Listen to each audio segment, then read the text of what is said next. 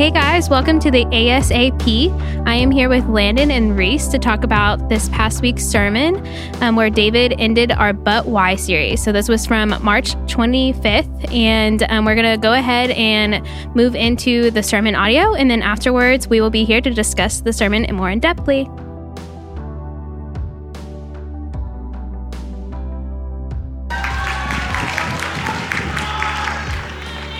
All right, hello people, hello, and happy spring break, right?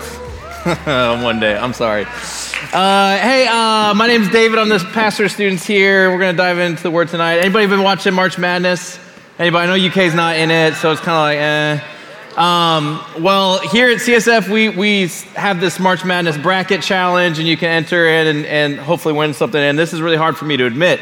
But I'm in dead last place right now. And in this series, we've been asking the question, what is my purpose? Why am I here? And I remember being in college, wrestling with these questions, thinking about what does my future look like? Why am I here on this earth? But I remember my freshman year of college, I was getting ready to go home for the summer. Some of you guys are already in that mindset.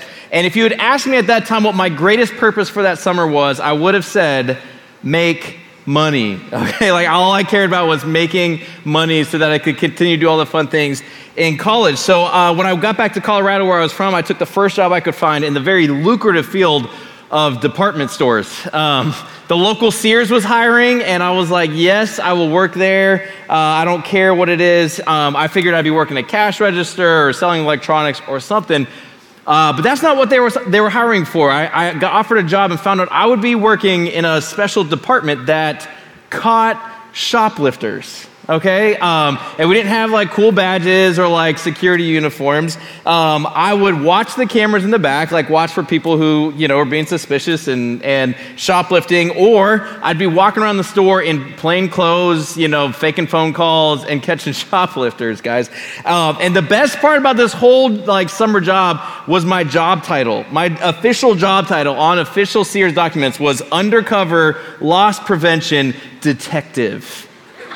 Yes, I was a detective, all right? Like I love that, because now when people ask me like what I've done, I was like, well, I used to be an undercover detective, but now I'm a pastor. So that's my progression here. My wife hates when I lead with that. But I gotta say, my desire to make money was very, very, very real. But then something clicked inside of me when I realized like, I'm not just making money, like I'm serving justice. Like I'm fighting crime. Like I'm basically a superhero in plain clothes. Like there's something here, and I can't lie, it was really thrilling, at least until I realized that most people who shoplift from Sears are 80-year-old grandmas who just need a thrill, okay? And don't feel bad for them, okay? They're feisty grandmas, okay?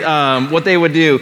And also I realized that watching cameras sounds kind of cool, but I realize that people do really weird things in department stores when they don't think they're being watched, like stripping down naked to change into a new clothes instead of walking 10 feet to the dressing room.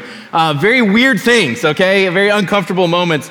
But there were days when I felt like I was doing actual good. Like the day I stopped a guy from stealing $200 worth of cologne. Or the day there was a guy, he was stealing a knife and some tools, and I stopped him, and he like shoved into me, and we wrestled for a little bit. Was able to knock the stuff out of his hands before he ran off. The things you do when you're 19 years old in a summer job, am I right? Or the time someone attempted to steal 25 pairs of jeans and walk out the store. That really happened. But we were able to stop him.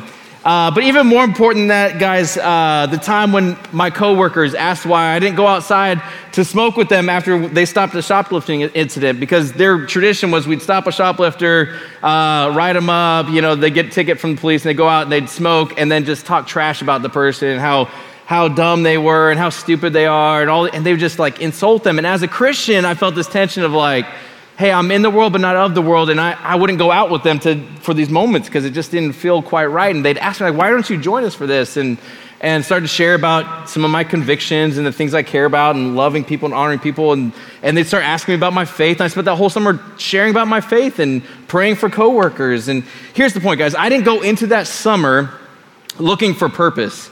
I was looking for a paycheck, but I found purpose.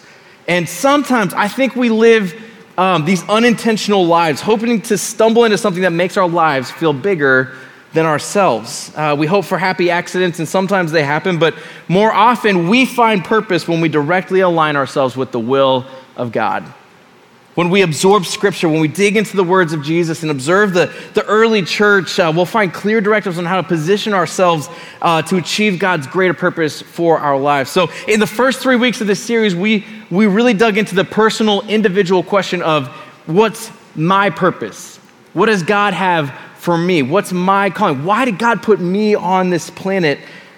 And tonight we're going to take a little bit of a left turn. Instead of asking what's my purpose, I want us to ask the question, what is our purpose? Like collectively, what's our calling as the capital C global church community? And even more specifically, why does CSF exist? Why did God put CSF at UK at this moment in history? And why do we gather? Who are we? Who is this group of people? And for some of you guys, you've been around for 4 years, you're about to head off in your lives, and some of you guys, you're here for the first time tonight, and I think God has something for all of us to understand a little bit more about why we're here, because we want to take a moment and think about our identity as a community, not as individuals. Because here's the thing, God has a calling and a plan and a purpose for your life, but your calling is not actually about you. That might be surprising, but your calling is about your role in the body of Christ and how you can complement other servants in the kingdom of God to invite others into this family and invite them into the loving family of Jesus. And we're not just going to trip into our purpose. It's not going to happen on accident. We're going to have a little bit of like a CSF family meeting tonight, just vision cast for why we are here together and who are we as a community here. So to do that, we're going to jump into the book of Acts in the New Testament.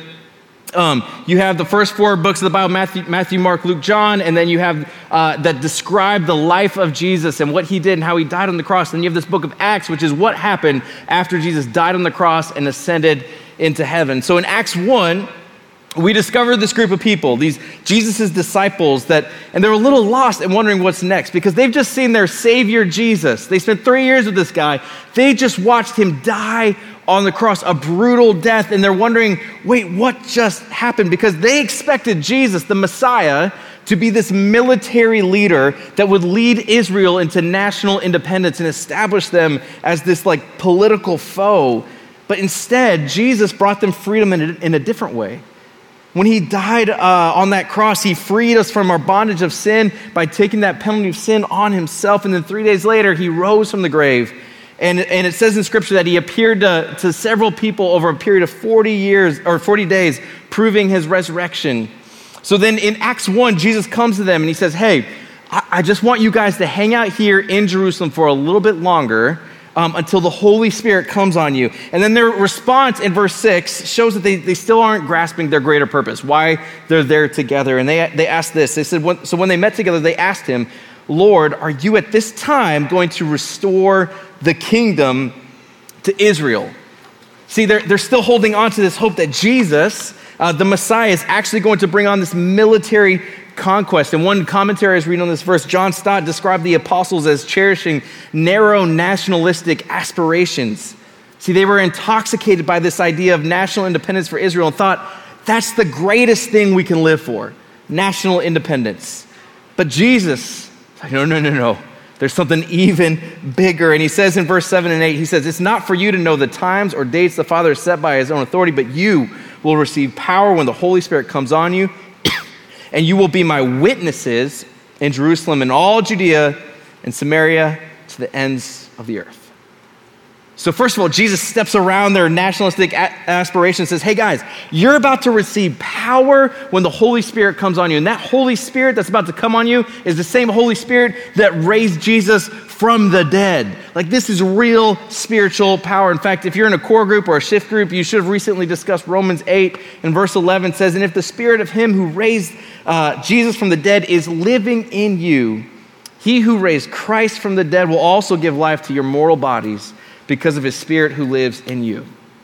So then he explains why they're receiving this power to be his witnesses. Now, you've heard this word witnesses tossed around in different Christian circles, like you need to go witness, you need to be a witness for Jesus. What in the world are they talking about? Well, in this culture, if you were to make like a big financial transaction, you were going to go buy some property from someone, you wouldn't just show up with a big check, you'd show up with a crowd of witnesses to watch this deal happen. So as you handed off the money and you got this property from this other person, all these people would observe and be able to lend credibility to the integrity of this transaction. So in the future, if anyone questioned the deal, they would come to your friend and say, no, I saw it with my own eyes. I saw this happen. This was a real thing that happened. I've witnessed for this person, okay? So when Jesus says, hey, be my witnesses, he's saying, listen, you've witnessed everything I've done. You've seen for the last 3 years, I've healed the sick, I've resurrected the dead, I've preached to thousands, I've fed the hungry, even died on the cross. Now go and attest to somebody else the sanctity, the legitimacy of what you've witnessed. Go tell people what you have seen and heard. And then he gives them 4 locations to be his witnesses. And there's sort of a progression through the book of Acts. You can watch, as they go through the book of Acts, how they move from place to place. The first place, and we have a map here to show, he talks about Jerusalem, Judea, and Samaria to the ends of the earth. So the first place he talks about is Jerusalem. This is where they are in this very moment. This was their family. This is their neighbors, their friends, their comfort zone. Jesus says, hey, start right here. Right here. Now for you, oh, hello, that's some good thunder. This is where they are right now. For you, like your Jerusalem might be your roommate. It might be your immediate friend group, your parents, your siblings. Sometimes, honestly, this can be one of the hardest places to be a witness, to share your faith, the people you're closest to, because it can be awkward and there can be history there. Like for me, I know my brother is not a Christian. He's not following the Lord, and I love him so much. I just want him to understand the freedom that comes from a relationship with Christ, and he's chasing fulfillment through all the wrong things right now. He just keeps getting hurt, and I want him so desperately to know the Lord, and so I'm trying to be a witness and share my faith with him, but I don't want to be too pushy. I really want to invite him into this place of grace that I know Jesus is offering him, but I find it so difficult. It's like I can talk to a stranger easier about Jesus than sometimes my own brother, and I'm like, man, I don't know why this tension exists, but I pray for him more than anyone outside my wife and kids. And if you think about it, pray for my brother. I'd love for him to come know the Lord. But this is our Jerusalem. It's right around us, right here. And then Jesus says, go be my witness in Judea. Judea is the surrounding area around Jerusalem where there might be people like them and maybe some people that are unfamiliar with them. For you, this could be your dorm hall, your fraternity, your sorority, maybe where you work, maybe your gym that you work at. And then he says, now go to Samaria. And Samaria was the place that nobody wanted to go. This was the despised people group that made them all uncomfortable. And I don't know what that is for you, but who are the people around Lexington, UK, whatever, that would make you uncomfortable if God said, hey, go share my love with them. Just go invite them to this place of grace. If there's a check in your heart, I don't know, that makes me uncomfortable. Maybe tonight's a night to wrestle with that. Wrestle with your heart's attitude toward them. And then finally he says, to the ends of the earth.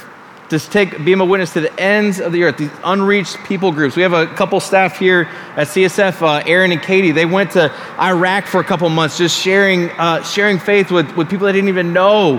And I just love that. I love that passion and for the mission. So 2 questions remain. Jesus says, will you be a witness? If you're a follower of Jesus, he's asking you tonight, will you be a witness? And then secondly, will CSF, this community of believers, be a community of witnesses who operate under the power of the Holy Spirit? This is why we exist as a ministry. So that's the first part of this, right? But after this moment, Jesus ascends into heaven and the Holy Spirit descends upon the disciples and revival breaks out. Peter stands up, he gives this great sermon, and he helps connect the dots. For some people understand that Jesus is the fulfillment of the Old Testament. He died for our sins and he rose again, and he wants to give you a life full of grace and love and hope and purpose. And 3,000 people choose to follow Jesus and say, okay, I'm in. And then you have this giant group of 3,000 people. It's like, what do you do with them now? And that's where we get into Acts 2, and we start to see the very first church community come together. And I think gives us a clear perspective into what we do next. In verse 42, let's read that again. He says, they devoted themselves. You can circle that word devoted in your Bible. They devoted themselves to the apostles' teaching and to fellowship, to the breaking of bread, and to prayer. Everyone was filled with awe at the many wonders and signs performed by the apostles. All the believers were together, had everything in common. They sold property and possessions to give to anyone who had need. And every day, they continued to meet together in the temple courts. They broke bread in their homes and ate together with glad and sincere hearts, praising God and enjoying the favor of all the people. And the Lord added to their number daily those who were being saved. Now, I think this whole passage hinges on that word I told you to circle and highlight, devoted. They devoted themselves to 4 things. And normally you think of devotion, you think about your sports team, your favorite artist, but in this very fragile, precious early church, they were devoted to 4 things that have a lot of implications for us. First, they devoted themselves to teaching, to learning, to understanding who is God, who is he really, who is this Jesus guy. And again, Peter's sermon in Acts 2 revolved around understanding how Jesus was this fulfillment of the Old Testament prophecies. And as the Messiah, Jesus saved humanity through his blood on the cross, and that all who call on his name will be saved. And so they devoted themselves to teaching and understanding and learning. Secondly, they devoted themselves to fellowship. And this was more than just like hanging out. This was about caring for each other. Verse 46 tells us they met together daily in some fashion, but when they saw people in need in their community, they took care of each other and people in the community. Nobody would go hungry there. Thirdly, they devoted themselves to the breaking of bread.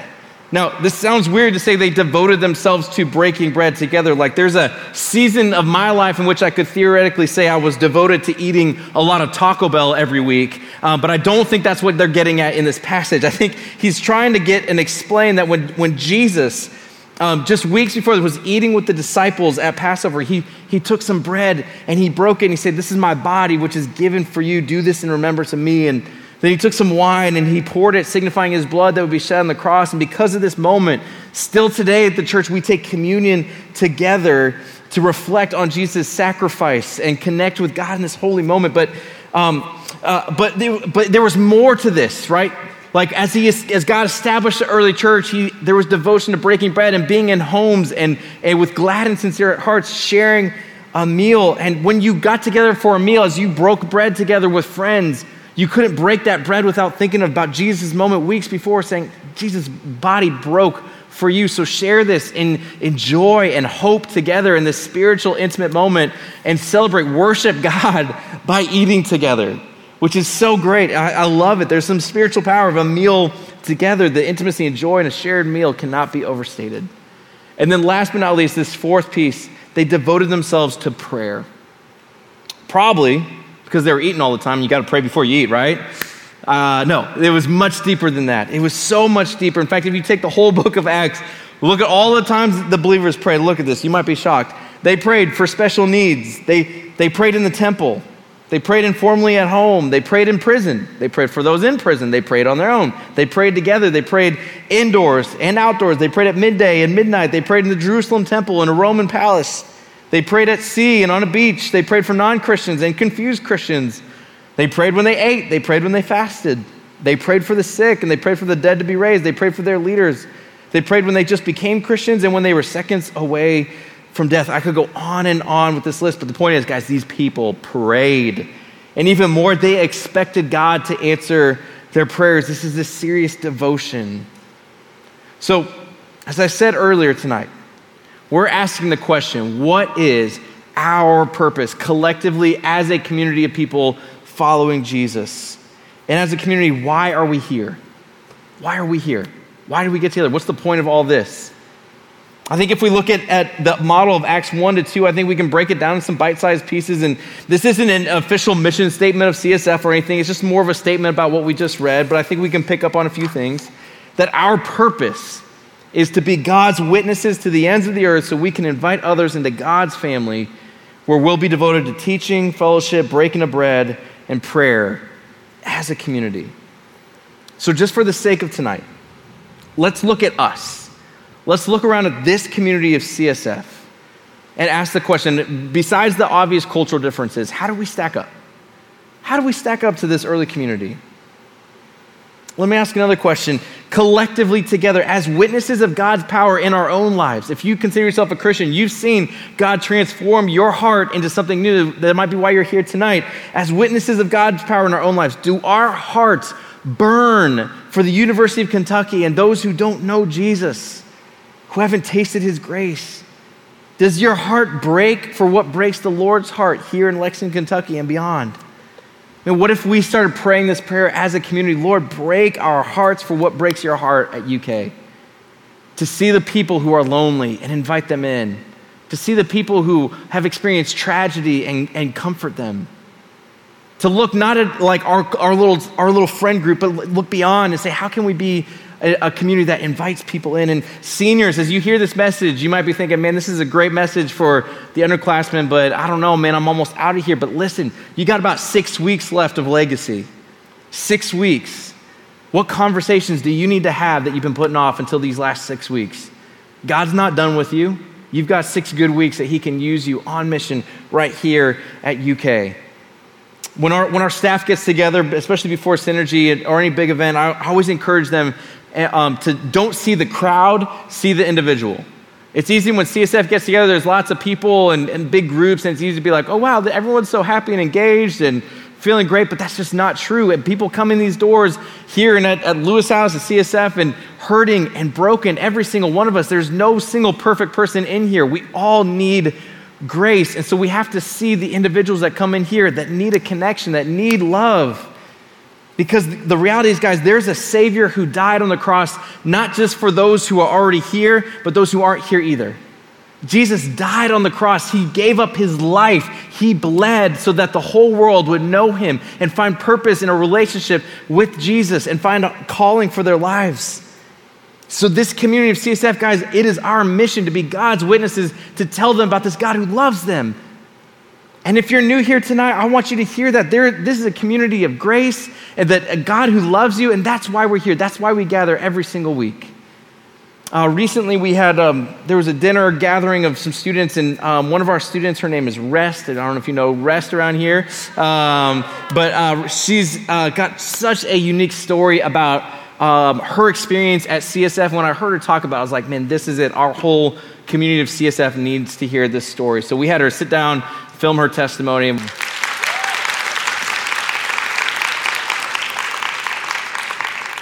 I love how she said CSF is a place you can find grace, you can find fun, and just genuine fellowship. And I'm like, I love that. I love that she thought we had too much fun to be real Christians. That's real CSF. I love that. But that's how God designed us, right? Like God designed us with this like serious joy. Like we forget like God's the one who created laughter in the first place. So I love this idea of this community being a community of laughter, but also real conversations about real things, about all the mistakes we made, but all the grace that God has for us. And I just love that she jumped into core group where she had this authentic community who just like loved her no matter what part of her spiritual journey she was in. It's like, that's what it's about, guys. How many guys and girls at UK do you think are just like Rest, where they just need a group of people to come around them and just say, hey, you're welcome here. No perfect people allowed. It's just us being real and talking about God's grace and how much he loves us. Like, I love that. Guys, here's the deal. Pandemics don't cancel mission. They might change methods, but pandemics don't cancel mission. So how are we reaching out? How are we inviting other people into this community? Are you praying that God opens doors the way the early church prayed? Because we're all in this together, and it's not on one person, it's not on me, it's not on our staff, it's about all of us coming together. Brian, Marshall, and I've had a lot of great conversations recently about this idea of like a CSF promise that guarantees that any students who walk in our doors will first find grace. That's the first thing they experience is just grace. Like, I just love that. Hebrews 12:15, one of my favorite verses, says, see to it that no one misses the grace of God. Nobody misses the grace of God. You can't escape God's grace because he loves you that much. What if CSF was known as a place where no one ever questions that God has grace for them? No matter what mistakes you made, even non-Christians knew that CSF was a place to find grace. Imagine what would happen. So the first part, guys, about this mission, why are we here? Is to be God's witnesses through the power of the Holy Spirit to go and reach the nations. And the second part is all about how we operate, how we conduct ourselves as a community. Will we be devoted to teaching, fellowship, breaking bread, and prayer? And I don't know if you've been here for 4 years or tonight's your first night. This is how we do this at CSF for teaching. How we devote ourselves to teaching. You're sitting here at Synergy right now, studying the Bible with your friends. We've got core groups and discipleship like Lydia and Landon were just talking about. Sign up, get one of those core groups, study the Bible together with a community. Through right now we're studying Romans and this Cultivate curriculum. It's phenomenal. Jump in there. For fellowship, those core groups and shift groups are a big part of how we take care of each other. But we also have things like Key Care and $5 Fast, where we say, hey, sacrifice $5 here and there and contribute to this fund that goes right back out to students to help pay for counseling needs or for COVID care packages or however we can serve this campus. For breaking bread together, well, let me ask you this. Have you ever attended a CSF event that didn't have food? Like truly, honestly, like we just have so much food. It might be the best thing we do around here. Recently, someone asked me what the most surprising thing to me was coming on staff at CSF. And I said, honestly, I don't have to meal plan anymore. There's always food around, like either real food or leftover food in the fridge, because we love to eat around here. And I don't think that's just like something we're like, we just love to eat. Like we really believe there's something intimate and spiritual about sharing a meal with someone. This is a huge, huge value. I think it's super important to eat together and to fellowship in that way. And in fact, just to put our money where our mouth is, if you want to get like a meal with me or another staff member or coffee before the end of the school year, we will 100% take you out. And guess what, guys? It's on CSF. So we would love to feast with you guys and hang out with you guys. In fact, we're going to make it so easy. We've got this URL, if we can pull that up, if we have it. Or not, maybe we don't. But ukcsf.org/breakbread. There's also going to be a QR code out at Connection Point afterwards. It's super simple, ukcsf.org/breakbread. Go to that form. It'll just basically ask you your name. Hey, sign up, and we will go. A staff member will take you out, and we'll pay for it, because we just believe in this value of breaking bread together and celebrating what Jesus is doing in our lives, or even just answering questions, whatever you need. We're going to be a community that cares for each other, and this is one way we're going to do it. So even if you're about to graduate, we'd love to take you out. Come join us for that. So, and then last but not least, for prayer. Talks about devoting ourselves to prayer. We've got 3 o'clock prayer every day in the Lewis House basement. And I love walking down there, seeing students taking time out of their busy day to just sit with the Lord and pray and worship. We also have these awesome prayer team members that meet before Synergy and pray for you. And they're going to be over here to the side tonight to pray for you as soon as I'm done as well. I heard about our internationals team this past Sunday. They ate dinner and then they spent an hour and a half just praying for people and praying for people who don't know the Lord. Like 90 minutes. That's a long time. I'm inspired by our students just lifting each other up. Guys, this is a community that cares deeply. But here's the deal, guys. CSF, it's not a perfect place. It's not a perfect place. Everyone knows that. There's no perfect people allowed, so it's not going to be a perfect place. So we're actively trying to become better disciples of Jesus as a community, but it's not just up to me or our staff. In fact, so much more of our ministry at UK hinges on you. It's about what are you willing to contribute, not just participate, but contribute and serve. So remember this as you leave tonight, guys. Faith is personal, not private. So think collectively, not individually. It's personal, but it's not meant to be lived out privately. So think collectively, not individually. How can we have a bigger impact on the campus of UK? How can we bring light to the darkness? I mean, just today, there was that scary moment at the hospital, and a guy that was clearly hurting, there's some darkness in his life, walked into the hospital, and he had firearms and bulletproof vests and bombs in his car. It was a scary moment. Some of you guys were there like as part of this experience, and man, we were praying, and we were just lifting you guys up and praying for law enforcement. And I'm so grateful that nobody got hurt, but it was a reminder, like, this is why we exist. Not just CSF, but the church in general, to bring light into the darkness, to bring hope to the hopeless, to bring purpose to the purposeless. That's why we're here. We're not here to get a paycheck. We're not here to live for the weekend. We're here for so much more. So are you ready to dive into the deep end and live life intentionally, not on accident? Because Jesus has so much more for you, so much more for us. So if we truly love our neighbors, the person who lives in the dorm next to you, plays their music too loud every night, if we truly love them, then we need to be the most hospitable place on campus, the most welcoming environment. This can't be a holy huddle, because we got to get messy. You know, one of the values that we care deeply about CSF is that you can belong before you believe. Meaning, you don't have to be a Christian to come into CSF. You don't have to believe the same things we believe. You can just come and find a community that loves you, that cares for you, and you can be a part of groups. You can do all of those things. You can belong here because we love you. Not because of what you believe, but just because you are someone who is created by God and we love you. So if that's you tonight, man, I'm so glad you're here.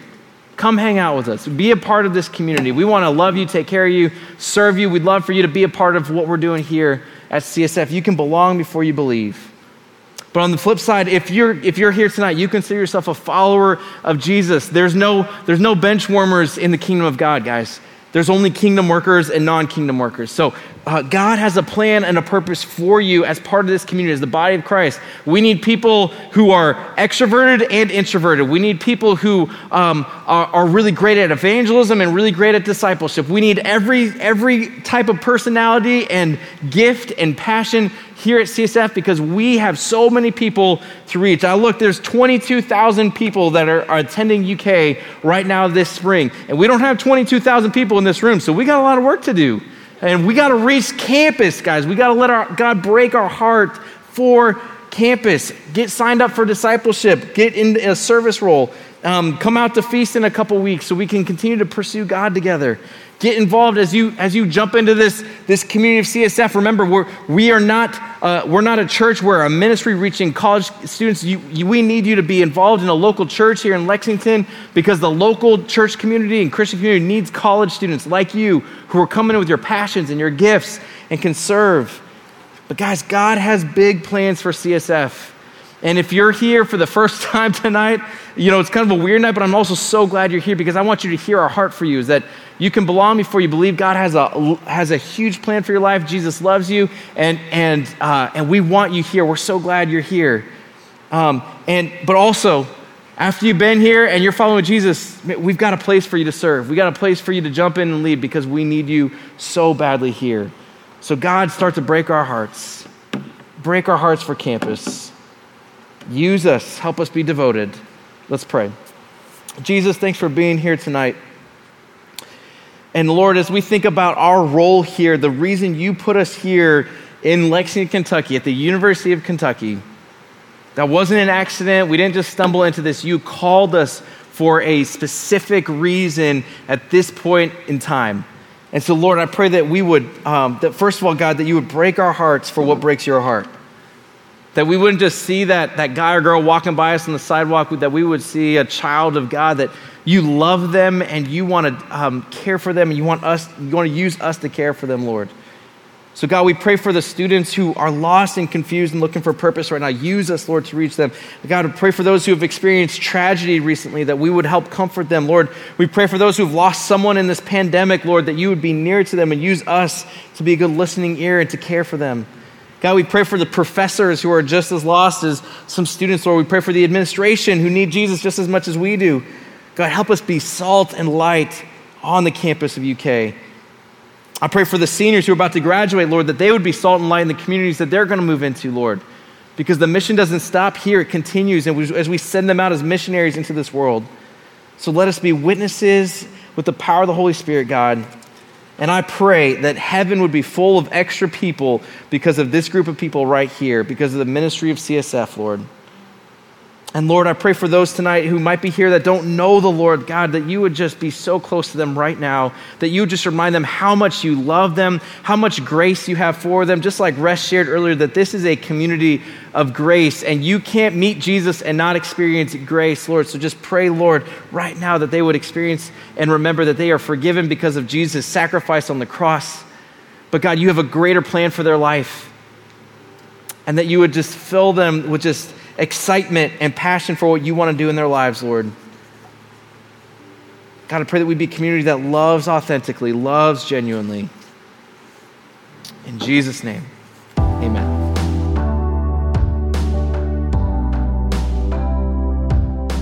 Hey guys, we are back. My name is Rachel, and like I said earlier, I'm here with Reese and Landon so that we can discuss this sermon a little bit, unpack it a little, talk about the practicality of what this looks like in our lives. And so we're just going to talk about like our main points that we got, and also just like how we ourselves are even challenged by what David talked about. So Reese, can we start with you? Sure. What was the thing that like really stuck out to you? I think, so I wrote down one of the lines that David put at the very end of his talk. He said, faith is personal, not private. So think collectively, not individually. You stole mine. But I, go ahead. I did. We can share it because Okay. I think I'm going to I go like in a that. different way. So me personally, probably not a lot of people will identify this, but my dad is an Anglican priest. So we, I grew up with both the Bible in my head and also a thing called the Book of Common Prayer in my head. And there's just so many things about that where so much in the Bible is written from a plural way, like all of the yous in all of Paul's letters are actually you all, which is great because we're in Kentucky, so we can just y'all. Or like in the Apostles' and Nicene Creed, like how it talks about the apostolic or the Catholic and Apostolic Church, and that doesn't mean Catholic like Pope, Roman Catholic. It means universal. So thinking about how like there's this baked in reality with being a Christ follower that means that spirituality is not just you and the Bible and taking on the world. It's that like you internalize the gospel through the presence of other people. That's how God primarily wants to work in your life, is through other people. So I thought that was really cool. Yeah, I agree. Like I love even just what you're talking about. I took church history last year. And in the beginning of church history, they kind of just like unpack like what the church even looked like after Jesus rose from the dead. And it was weekly meeting together for a feast and celebration of the fact that Jesus rose from the dead on our behalf. And so I just love that communal aspect of celebration and just sharing in the gospel message. So I think that's also why this part stood out to me. Because also I'm reading Os Guinness for one of my classes and, Classic The Calls. And he talks about, yes, we have a personal calling, but we also have this corporate calling, a calling to one another and with one another.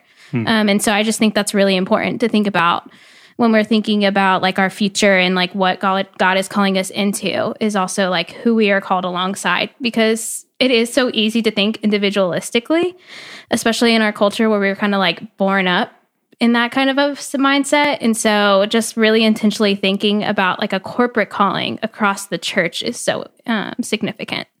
Landon, what did you think? Yeah, I think my point that stuck out really kind of bounced off of that because I really appreciated what he even included like Acts 1:8 and was talking about, in discerning like, yes, we're called to walk alongside people and like be, not just have our own private faith, but we're called to people. And so in discerning like who those people are and who we're called to walk alongside, but also like witness to. Acts 1:8 gives us some guidance where it says, "But you will receive power when the Holy Spirit comes upon you, and you will be my witnesses, telling people about me everywhere in Jerusalem, throughout Judea and Samaria, and to the ends of the earth." And David kind of highlighted how, he put up this image of like rings that just keep getting larger and larger. And so we're, first called to those people that are in like direct proximity to us. Maybe it's the people you live with. Maybe it's your family. Maybe it's, the person you sit next to in class. But we can start with these people and then kind of build up from there. So I thought that was a good kind of sense of guidance of who we are even called to as followers of Christ. Didn't he ask a question? Remind me if you guys think of this, of like, who are the people in your life that you're afraid of God to call you to witness to? Yep. Did he ask something like that? I think he related it to the Samaritans. Of how like that would have been the people group. There were like people groups that the church in Jerusalem would have not liked, and then even outside of that, ones they just wouldn't have understood at all. And the ones that was like they were directly not buddies with the Samaritans is one that they were called to do missions and evangelize. So it just so happens that sometimes those are the people that are like in proximity as well, which is definitely uncomfortable. But especially on a college campus, like there are just a million student groups, and some of them probably deeply disagree with each other about important things. Landon, I had an idea while you were talking.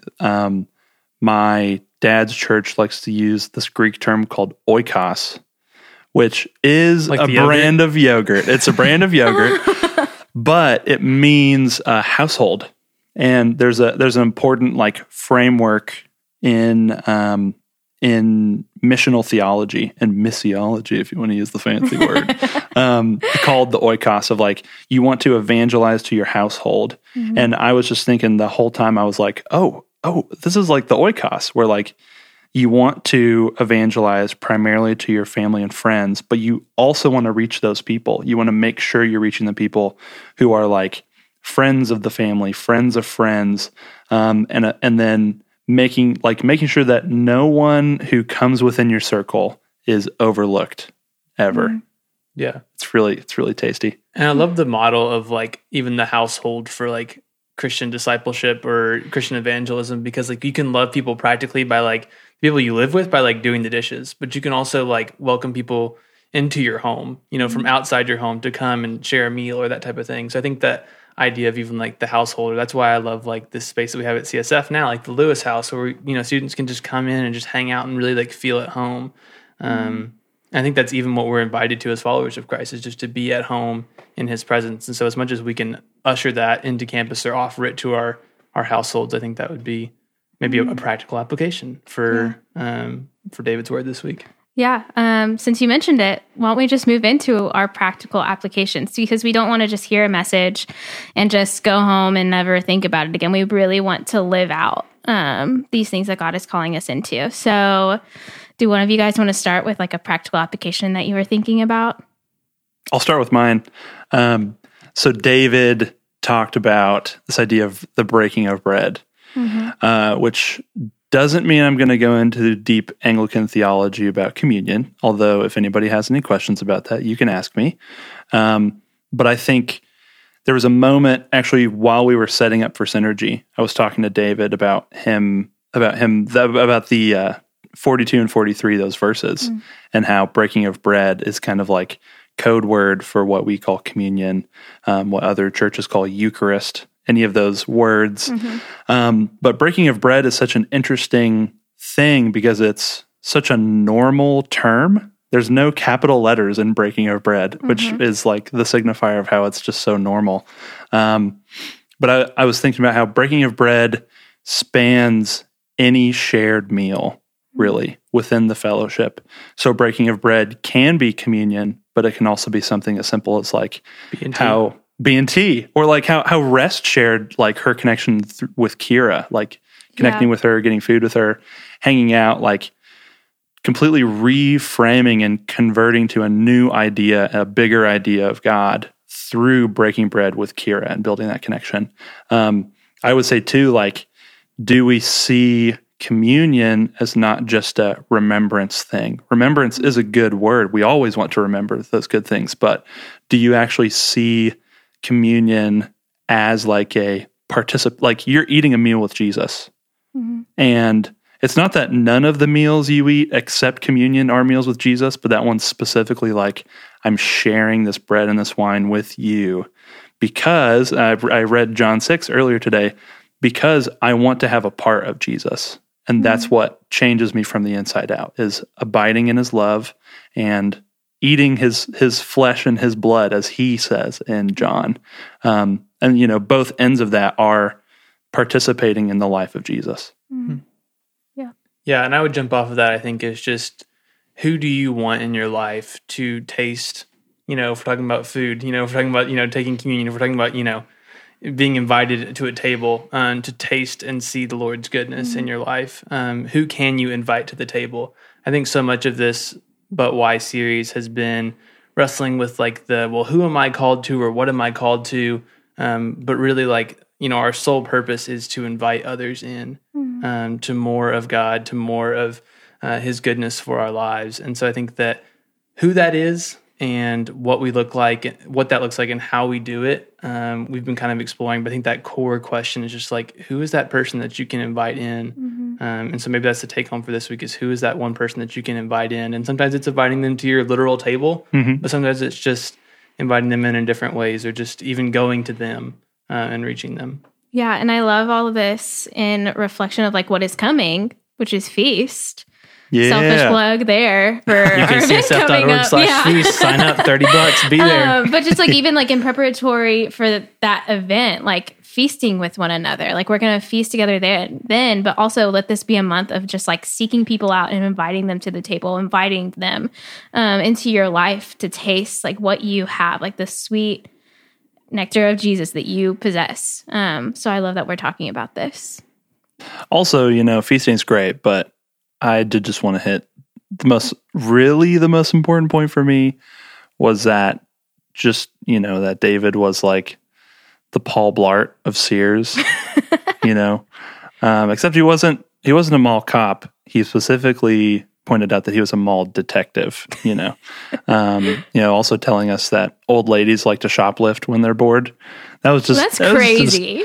Man, anecdotes up the wazoo with this guy. I would watch that movie. Yeah, I would. Yeah, I think it's just such a funny image to even see David in a detective security outfit. I don't know. Yeah, so don't you dare take anything from Lewis House because you have a professional Lewis coming House after detective David Hashkinet will find you. We're gonna buy him a Segway, and he's gonna chase everyone down. Could you imagine driving that thing down the steps? Anyway, so thank you all so much for listening. I think that we can even just leave it there as our takeaway about feasting with one another, inviting people into your homes, into your lives, and allowing them to even just like taste the goodness of the Lord, and maybe even telling them about it. I think that's kind of scary, but there are moments where we get to share the goodness of the gospel. What if you invited one of your friends to a literal feast? Whoa, that's so easy. You literally just get to say, hey, RSVP to this and come with me.